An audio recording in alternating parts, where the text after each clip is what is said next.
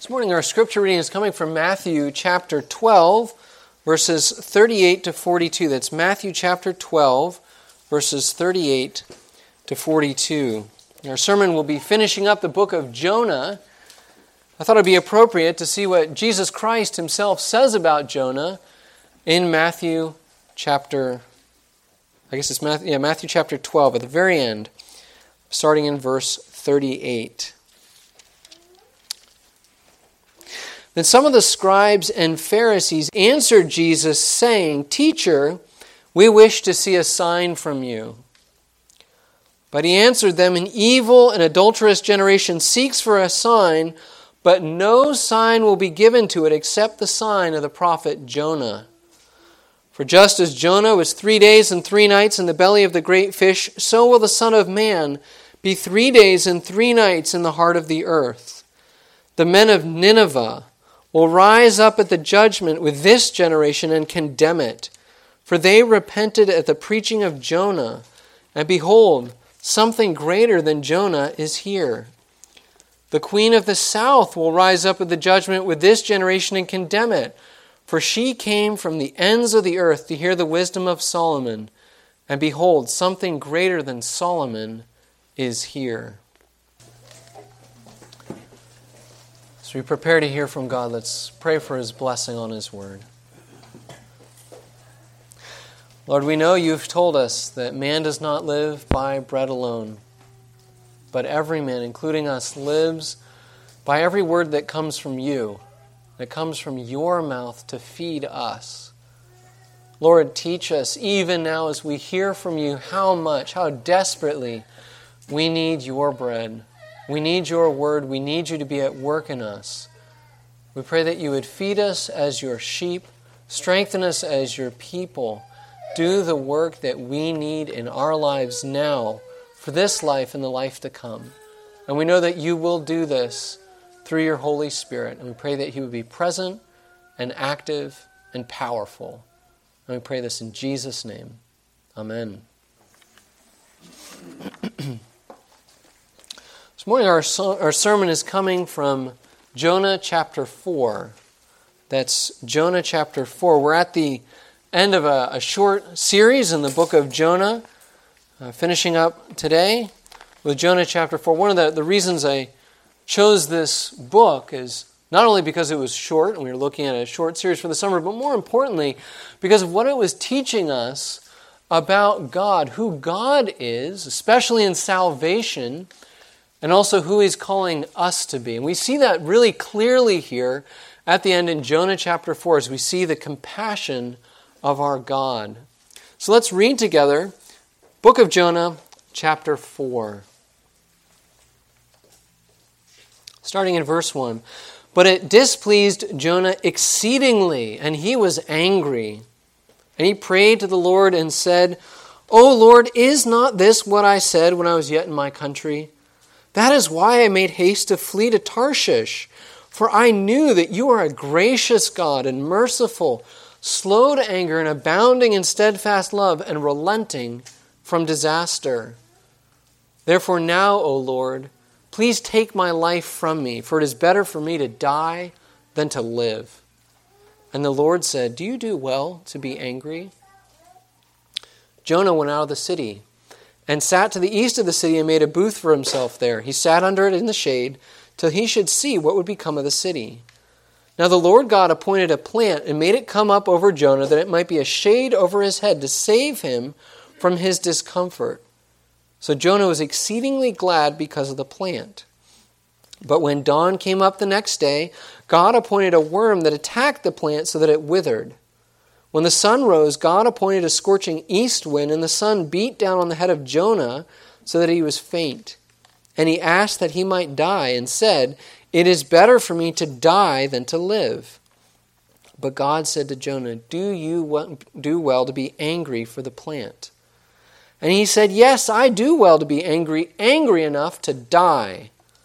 And the Lord said, 'You pity the plant, for which you did not labor, nor did you make it grow, which came into being in a night and perished in a night. And should not I pity Nineveh, that great city, in which there are more than 120,000 persons, who do not know their right hand from their left, and also much cattle?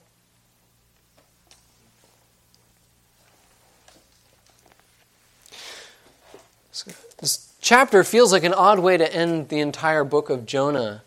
And it's odd for a couple of reasons. If you think about what we saw in Jonah chapter 3, Jonah 3 was a great chapter because we saw God at work showing mercy to Nineveh. He sent Jonah now to go preach faithfully, and Jonah did that, and God chose to save the Ninevites. But as we hit chapter 4, there's a problem, an unexpected problem. The problem isn't with God. He was just to do what he did and merciful. And the problem is not with the Ninevites because they actually repented from their sins. The problem is with Jonah. Jonah does not love the Ninevites. In fact, Jonah hates the Ninevites even as he sees them turning to God in repentance. But Jonah's problem is not just with the Ninevites, it's actually with God. Jonah is angry with God. And in chapter 4, God does almost his greatest work yet in working in Jonah's heart to teach Jonah his own compassion for lost sinners. And the lesson that Jonah learns here in Jonah chapter 4 is the lesson that we need to learn as well. We are being taught to feel the same way about lost sinners alienated from God. We're taught to feel the same way about them that God does. That actually leads us to our main point. Not only does God teach us that, but God gives us his own compassion for lost sinners.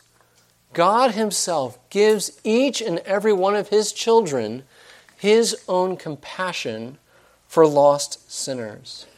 Now we'll see this in 2 points here. We'll see Jonah's problem in verses 1 through 4, and then we'll see God's lesson in verses 5 through 11. Let's look first at Jonah's problem. Verses 1 through 4, it stares at you right in the face from the very beginning. But it displeased Jonah exceedingly, and he was angry. Jonah is full of anger with God. And he is angry with God because God did not destroy Nineveh. Look back at the end of chapter 3. Verse 10, when God saw what they did, the people of Nineveh, how they turned from their evil way, God relented of the disaster that he said he would do to them, and he did not do it. That is what makes Jonah so angry, that God chose to be merciful. This is not the reaction that we would expect from God's prophet, or really from any Christian. Jonah has just seen one of the greatest revivals in history.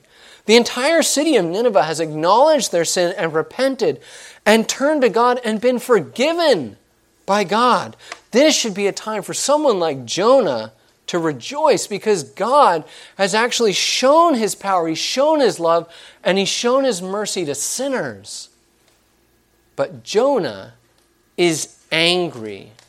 And Jonah is angry because when God saved Nineveh, God showed that he was exactly who he said he is. That's what makes Jonah angry. Look at Jonah's prayer in verse 2. We see this come out so clearly. And Jonah prayed to the Lord and said, O Lord, is not this what I said when I was yet in my country? That is why I made haste to flee to Tarshish, for I knew that you are a gracious God and merciful, slow to anger and abounding in steadfast love, and relenting from disaster. Jonah is angry because he knew who God is, and God was exactly like that to the city of Nineveh. This has to be one of the saddest verses in the entire book of Jonah because Jonah knows so much about God, but he doesn't want it to be true. Think about it. He knows that God is gracious and merciful. He knows that God is slow to anger and abounding in steadfast love. He knows that God relents from disaster, and he knows all those things because God has told him that. Those words, this confession right here in verse 2, is very similar to what God himself says to Moses in the book of Exodus. When God tells Moses who he is, he uses these words in Exodus 34 to describe himself. And Jonah seems fine if God is like this for Jonah, if God is like this for the other Israelites, but not for the Ninevites? After all, God did enter into a special relationship with Israel, the covenant, right? It's that relationship that God establishes with us and guarantees by His word. He says, I will be your God, and you will be my people. But what Jonah really doesn't like is that God is gracious and merciful to the Ninevites as well. And Jonah says to God that this is the exact reason he tried to run away from God in the first place. If you remember chapter 1, we said he ran away from God's presence and he ran away from God's word. He knew, beyond a shadow of a doubt, he knew that God might choose to be gracious and merciful to the Ninevites. And it isn't actually just to the Ninevites. Jonah knows from what God has said in the Old Testament that God will save Gentiles. That's one of the major themes in the Old Testament, that God will save people from the nations. If you think about the Old Testament, you see individuals coming out of the nations. You see Rahab. You see Ruth. You see a man like Naaman coming to faith in God. But it goes even further back. Because remember, that covenant that Jonah loved so much, remember the first time that covenant was stated to Abraham. What did God say? He said, I am going to be your God. But more than that, in Genesis 12, He promised that Abraham and his family would be a blessing to all the families of the earth. From the very beginning, that covenant with His people was meant for the nations. You can look at the Psalms and the same thing comes through clearly. Think about how many Psalms command God's people to tell the nations about what God has done. And how many more Psalms then command the nations to come and to worship God. Psalm 105, Psalm 96, or Psalm 100. So many more you could list. It's not even just in the Psalms, it's in the prophets. Men like Jonah were given messages of salvation to the nations. Isaiah 2. What does Isaiah see? He sees that in a future day, the nations will be coming to worship at Mount Zion. Now it's true, as you see in Isaiah and elsewhere, some of these promises are pointing forward to after Pentecost, to our time now, when God really has opened the doors and called the nations to come to faith, come to believe. But God was just like this in Jonah's day as well. God loved to save sinners. Sinners even outside the walls of Israel. As Jonah says these words, in anger, he knows that God has a right to do that. God has a right to do that, to save sinners. And more than just having a right, Jonah knows that God has a heart to do that. God delights to save sinners. But Jonah doesn't want that to be true. Think about what Jonah is doing here. Jonah doesn't want God to be God.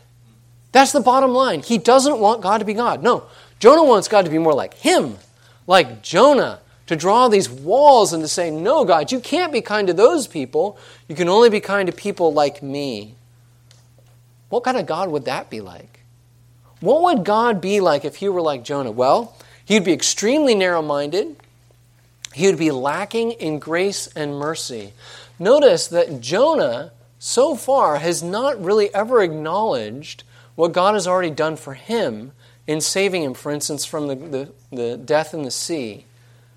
Jonah himself does not show the grace that he wants God to show himself.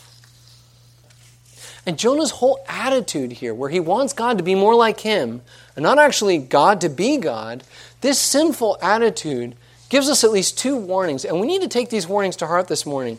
First, right theology does not equal a right heart. Jonah had great theology.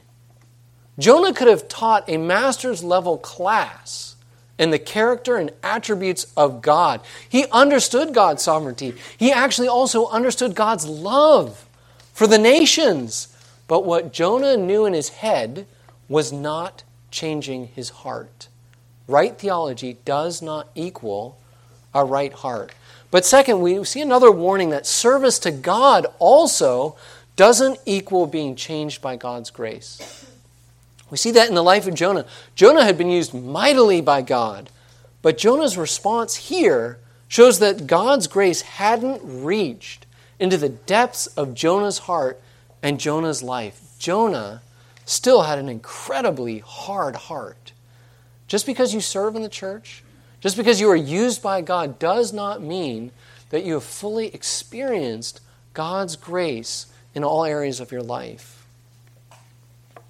Jonah's hard heart really stands out here. It's so unchanged, in fact, that he wants to die instead of continuing to live and seeing God's grace and mercy to the Ninevites.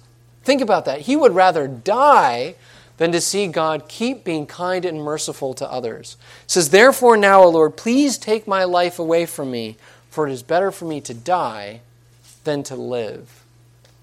See these words? Jonah leaves the final decision up to God, but you can see here how hard Jonah's heart truly is.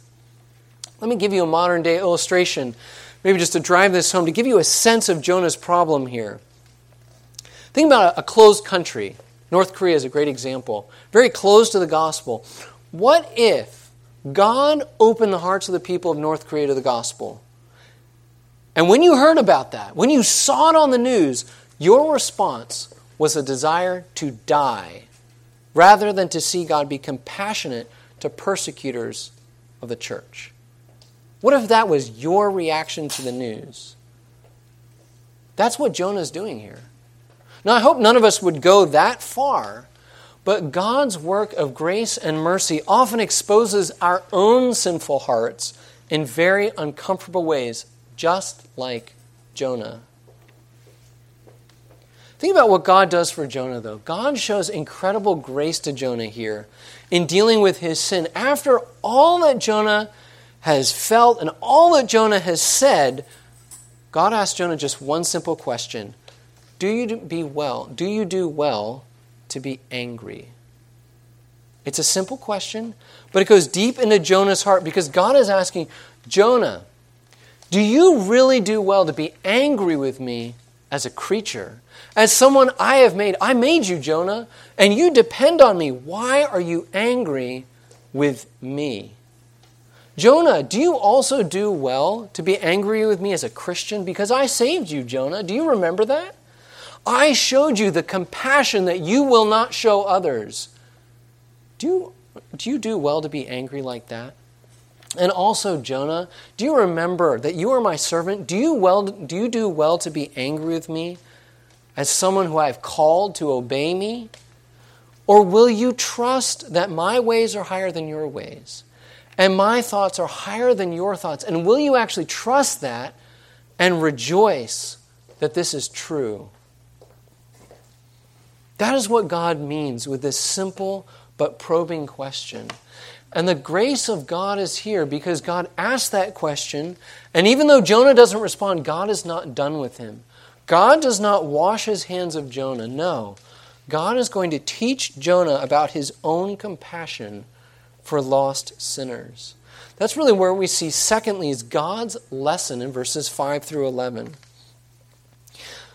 For all that God has actually done for Jonah so far, Jonah just continues in his anger and sin, and that shows the importance of God's lesson. Look at verse 5.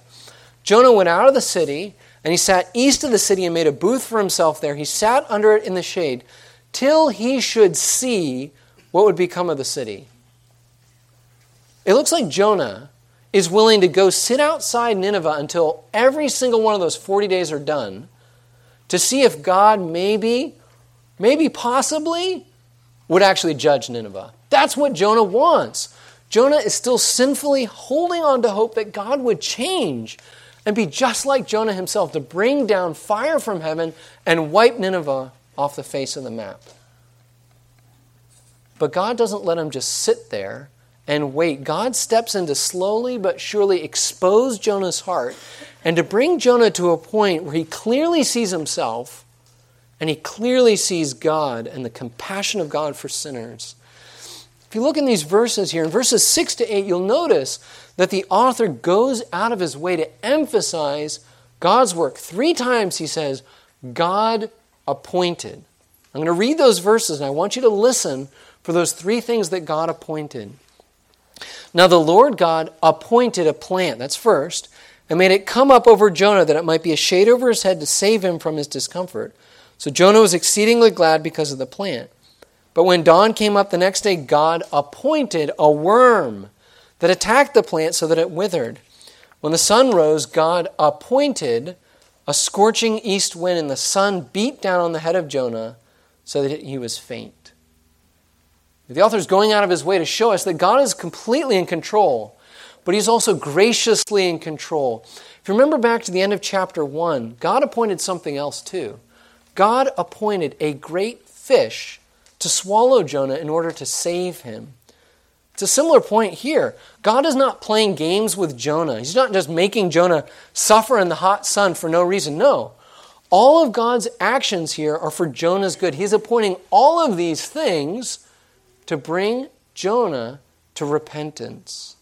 Remember, what God is doing is he's bringing Jonah to that point of understanding and responding to God's compassion for lost sinners like the Ninevites.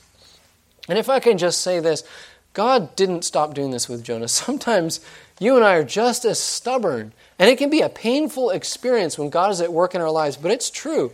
We sometimes need to learn some very hard lessons, and God does it in a very similar way, appointing difficult circumstances in our life to bring us to the end of ourselves till we're finally ready to listen to God. Now that happens very quickly in the life of Jonah in the space of a day, because by the time we reach verse 8, Jonah's reached the breaking point. He says, he asked that he might die, and he said, "It is better for me to die than to live." This is his second death wish. He's asking for God to end his life. But God responds in grace using almost that exact same question he did before. Do you do well to be angry for the plant? And now Jonah responds to God's question. And now when he speaks, we see the real heart of Jonah. What he says actually condemns himself, because Jonah says he does do well to be angry with God about the plant. He says he's got a right to do it. He's actually doing the right thing, the best thing, to be angry with God like this for a plant. You can start to see the irony that God's going to draw out here, because listen to God's patient, gracious, and convicting response to Jonah. He says, the Lord said, "You pity that plant for which you did not labor, nor did you make it grow, which came into being and perished in a night. And should not I pity Nineveh, that great city in which there are more than 120,000 persons who do not know their right hand from their left, and also much cattle?" See, God sets up a comparison between Jonah's care for the plant and God's care for Nineveh. Which is more important? Every one of us knows that. What's more important, a plant or a person? Even just one person is more valuable than a plant. And a city full of people is infinitely more valuable. And that's God's point. Because Jonah cared about a plant that he didn't put in the ground, a plant that he never took care of, and a plant that was just temporary. It was only alive for a day, and then it died. Jonah cared more about that one plant than he did for all of Nineveh. Let me put that into perspective for a minute. God says that Nineveh had more than 120,000 people. The population of Hampton, Virginia is about 140,000 people. It's like God came to you and said, you care for that one weed in the back of your yard more than you care for the entire city of Hampton. And not just caring for like some sort of general good of the city of Hampton. No, for the salvation of that many people. And God's words to Jonah are exposing his heart, because God shows Jonah he doesn't even really care about the plant. Jonah cares about himself. He cared more for having a little shade for himself for a day than he cared for 120,000 people going to hell. That is Jonah's problem. Jonah didn't care, but God did. God cared. God had compassion on the sinners of Nineveh. Look how he describes them. Listen to his words. He says 120,000 persons who do not know their right hand from their left. Jonah would have called them sinners, Gentiles, all these things. God calls them spiritually blind.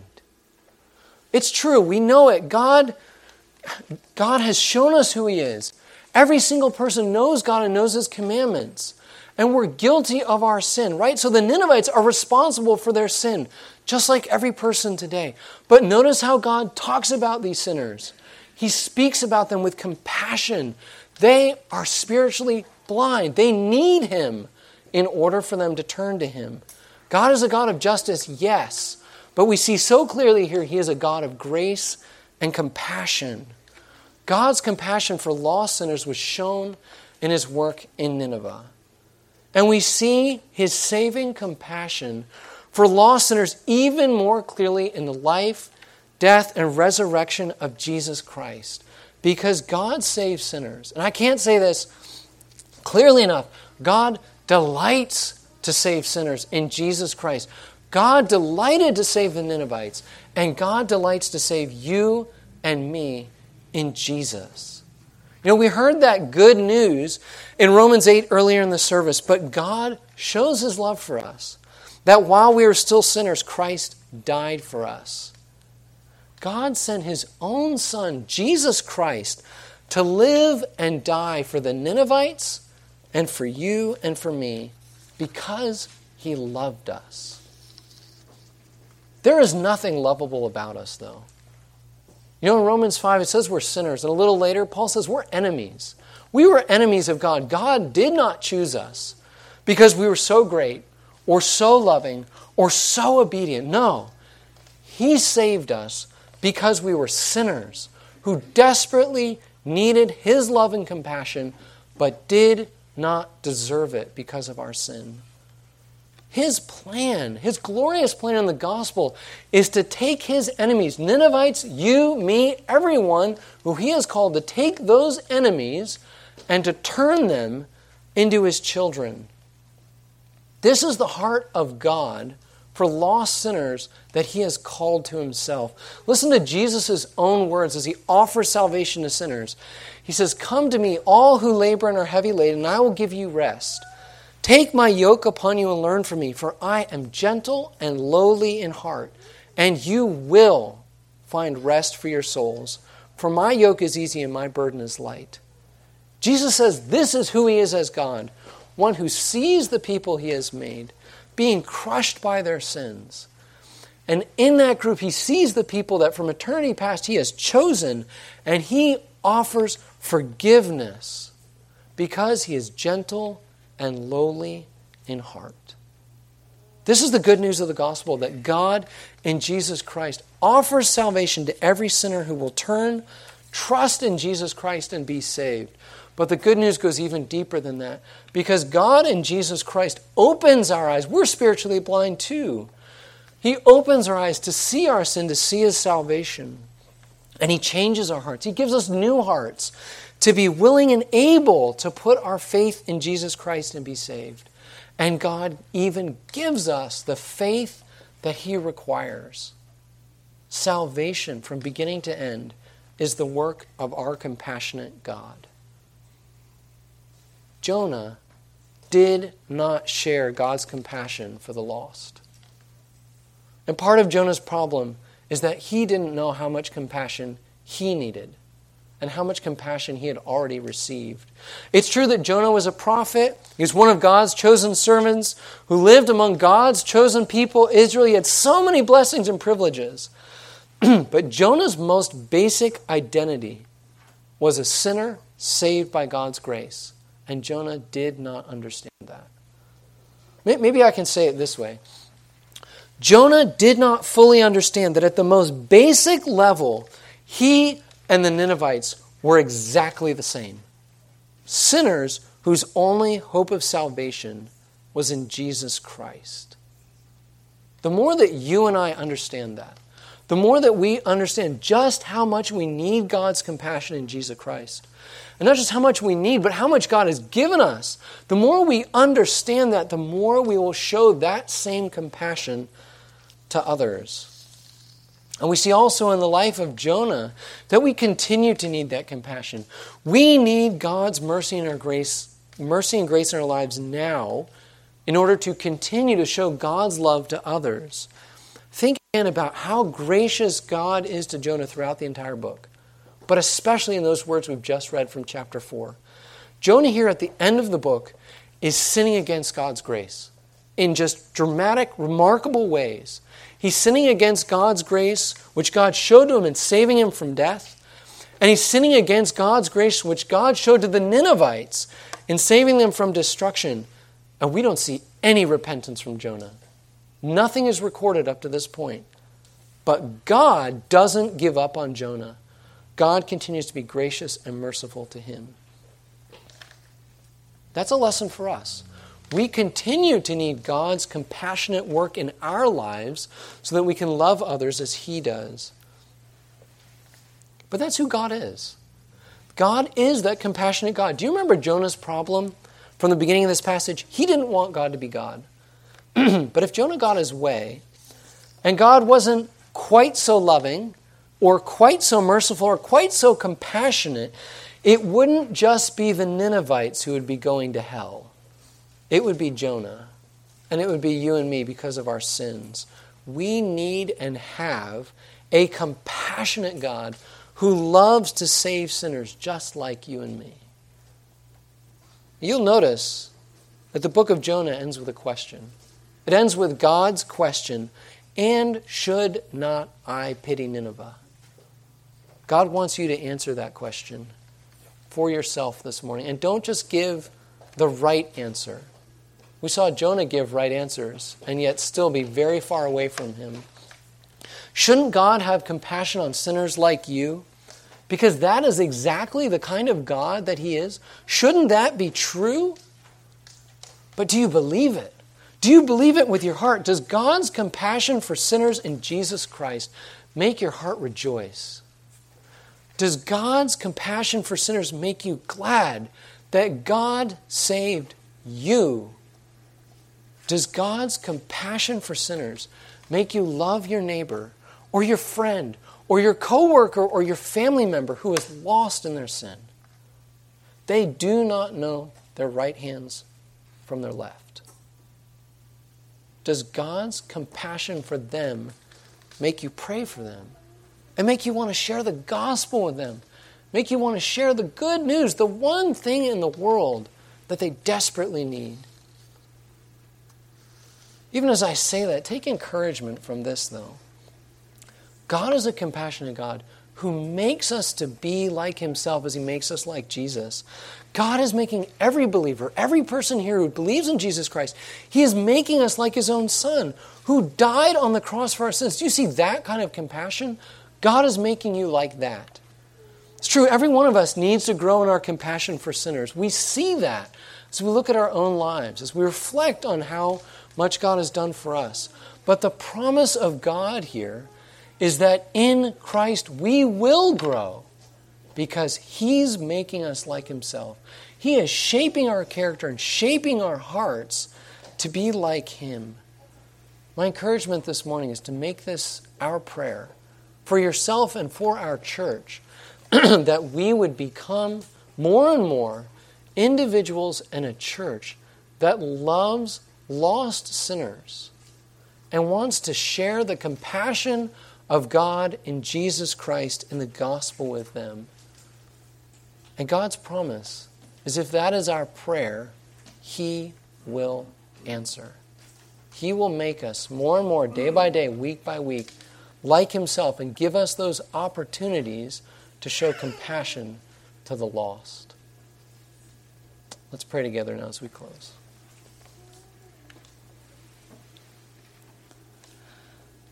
Lord, we thank you for how much you have done for us.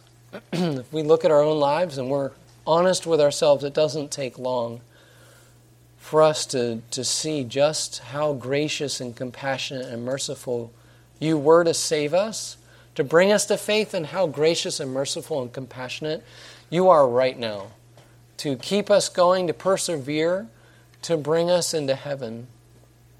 Lord, we thank you that you are a good and gracious God who loves to save sinners. And Lord, we pray that you would give us opportunities to show the compassion that you've showed to us, to others. in acts of mercy, yes, but also in sharing the good news of the gospel and inviting people to church, in showing people how great Jesus Christ is in the offer of salvation. Lord, we pray that you would make us faithful and that you would continue your work as you build your kingdom in us and through us. We thank you that your victory is certain, that your people are already counted and known by you. And we pray that you would continue and finish your work. In Jesus' name, amen.